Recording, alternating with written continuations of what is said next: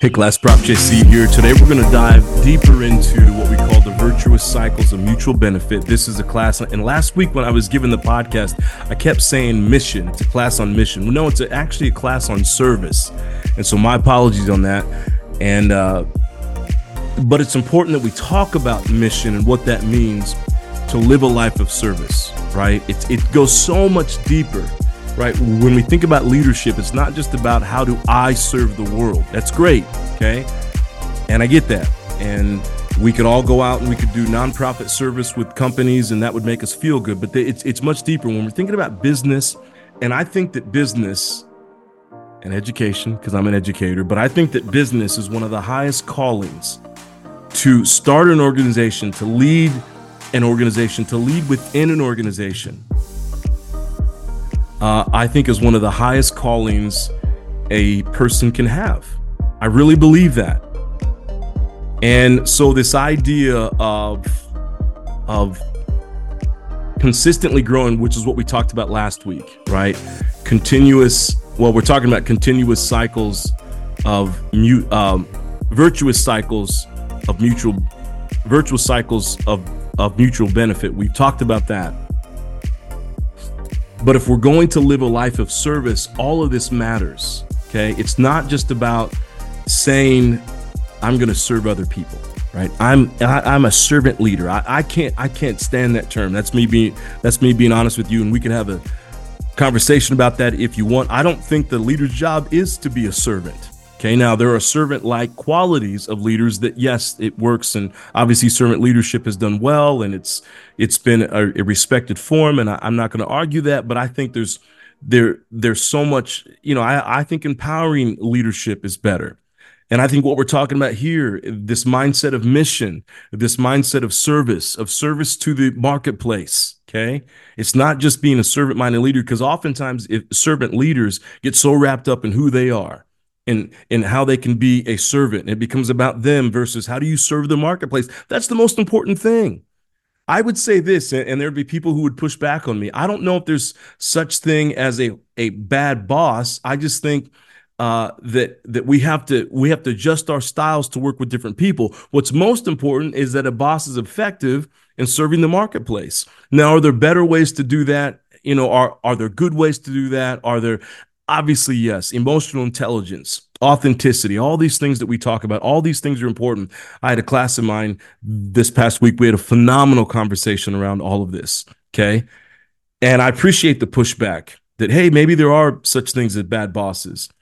But I think sometimes a boss can be very effective in serving the marketplace. We just don't like how they get it done, and so we call them a bad boss. Okay, I'm not talking about people who are toxic and who are yelling at people and who are demeaning people. Those things. That gets into humanity. How do we deal with humanity? How do we empower humans? Right.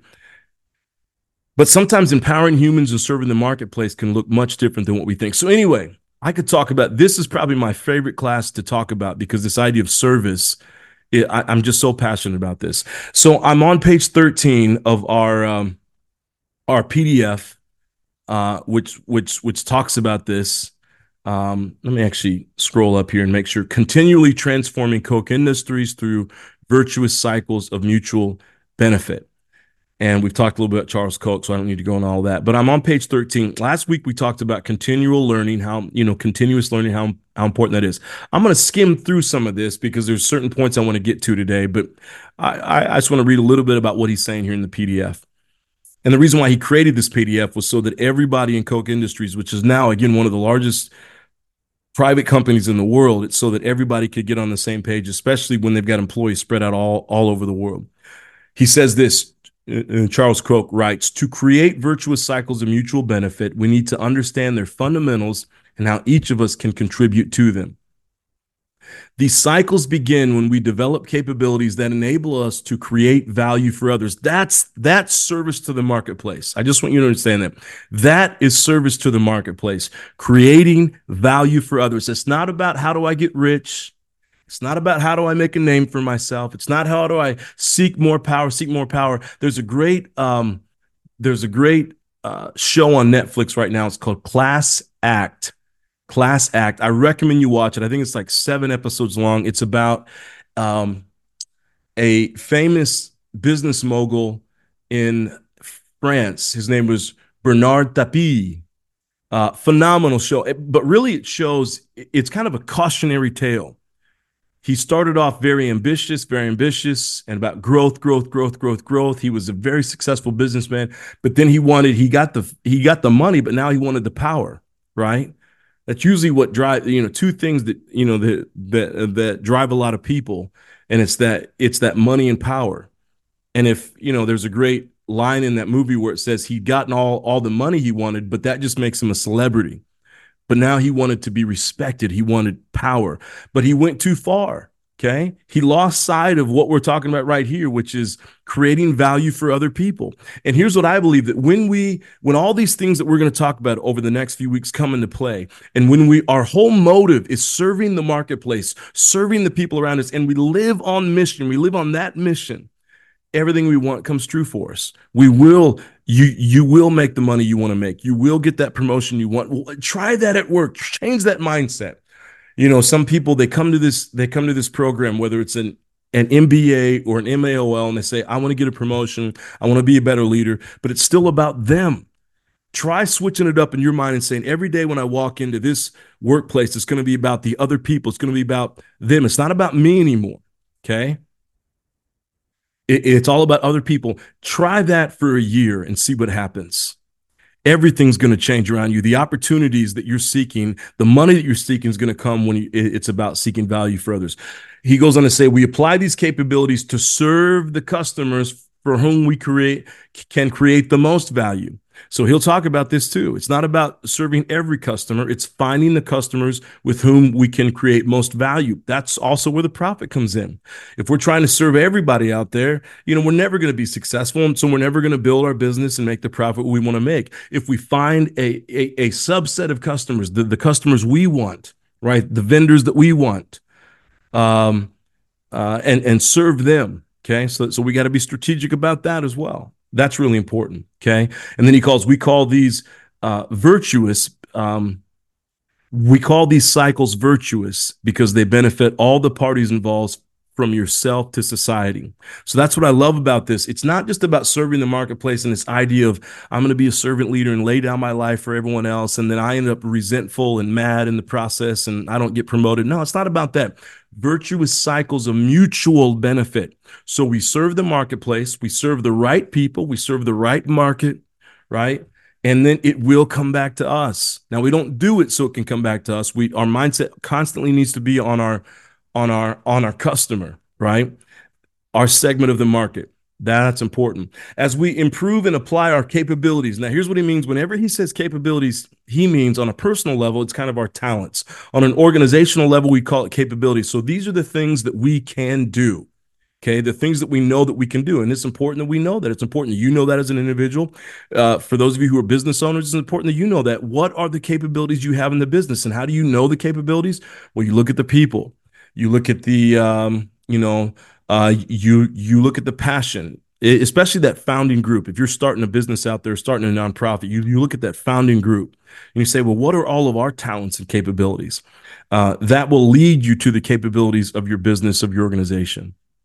So as we improve and apply our own capabilities, new opportunities open, which point to the need for additional capabilities. So our capabilities don't stop there. They continue to grow. And as you hire more people, you gain more capabilities. As you merge, as you acquire new companies, you gain more capabilities. Okay. So all of that's important. This leads to never-ending cycles of improvement, growth, and contribution to others. Okay. So again, it starts with this mindset of creating value for others. Okay, we continue to do that, continue to grow our capabilities, and that leads to improvement, growth, and greater contribution to more people. For an organization, okay, to create virtuous cycles, it must have employees who create internal virtuous cycles. In other words, employees who are self-actualizing. I got that. Employees who are self-actualizing. Okay, and we've talked about that already. Okay, what that means is that self-actualization is reaching your full and highest potential, but a company can't do that if people in the organization aren't doing that. Such people discover their innate abilities, develop them into valued skills, apply them to maximum apply them to maximize their contributions, and then do it all over again. So again, companies run on this virtual cycles of mutual benefit, but we have to as well. Serving the marketplace, understanding our capabilities, growing our capabilities, right?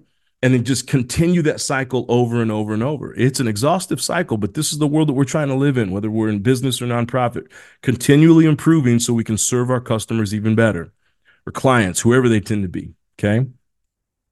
Individuals who follow this path, it is unique for each person.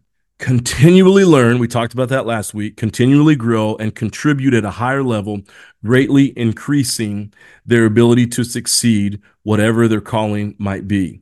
And then he goes on to say employees translate their personal cycles into organizational virtuous cycles through two interrelated philosophies.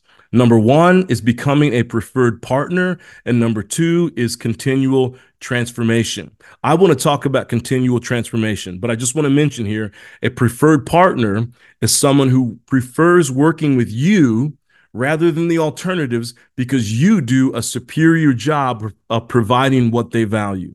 Okay.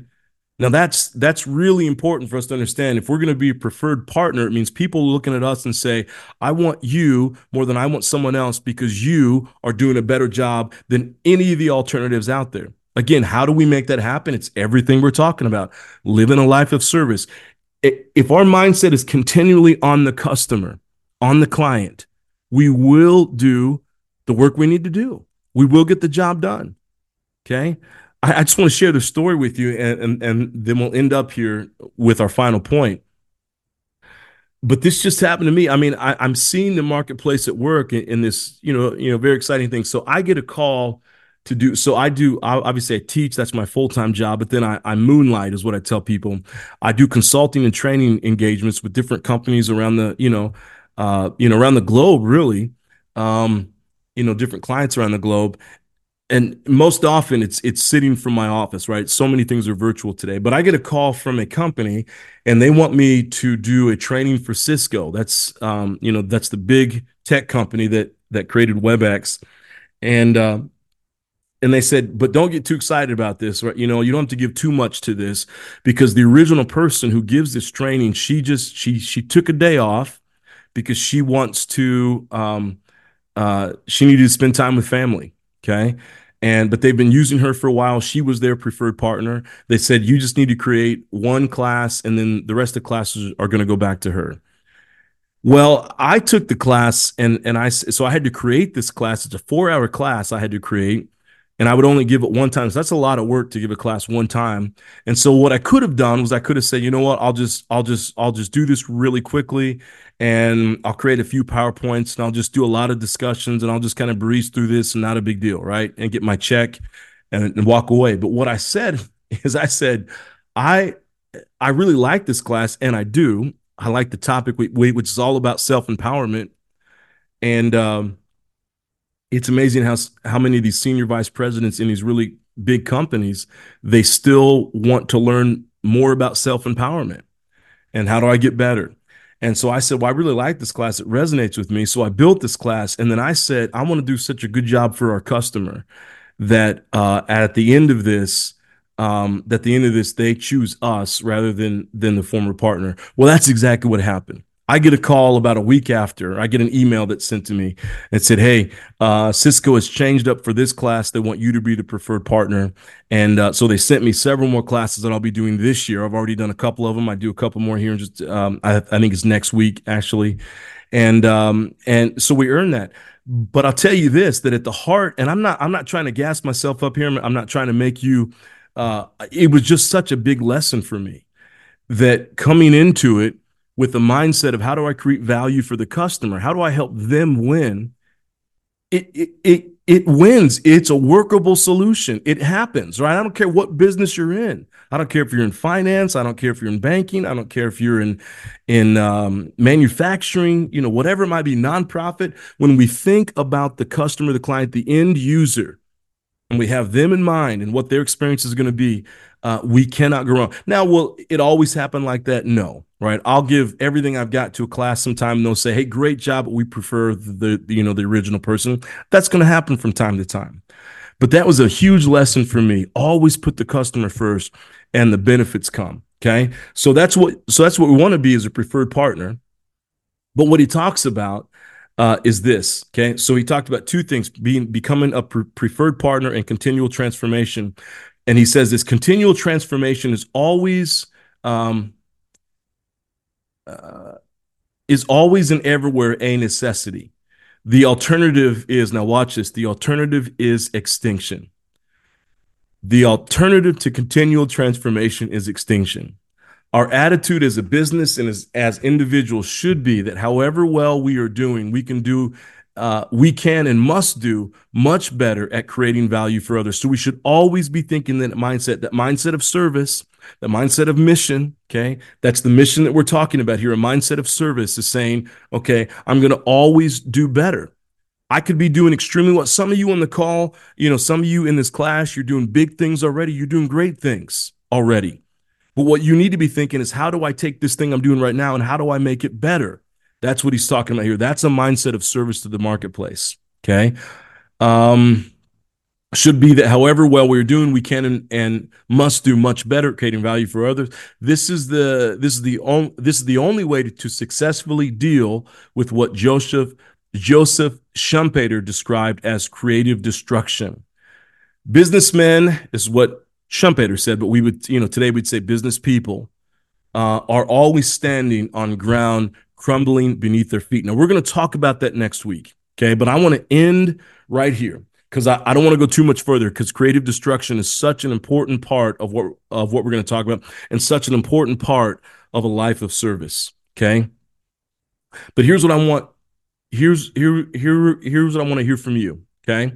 So we talked about capabilities, number one. Now, based on this podcast, don't make it up. What are capabilities? Okay. And how do we discover capabilities? You can do that for the person or for the organization, however you want to put it, right? What are capabilities and how do we discover our capabilities? Okay. Number two, what is a preferred partner? Okay. And number three, what is continual transformation? We haven't talked a lot about it this week, but we're going to get into it. Okay. What continual transformation is. If you have the PDF, it's all right there. Okay. And then what does it mean? Number four. So there's 5 questions here. Number four, what does it mean to create value for other people? That's number 4. And then number 5, our 5th question is this: what do you believe is creative destruction? Okay. I just want you to, you don't even have to look that up because we're going to talk about it next week. But I want to get a jump start on that because this idea of creative destruction is so important to what we're talking about in this class, living a life of service to other people. Hey, thanks so much for reading. I look forward to reading your responses, and I look forward to seeing you again in the next podcast. Have a great week, everybody. Reach out if you need me. Take care.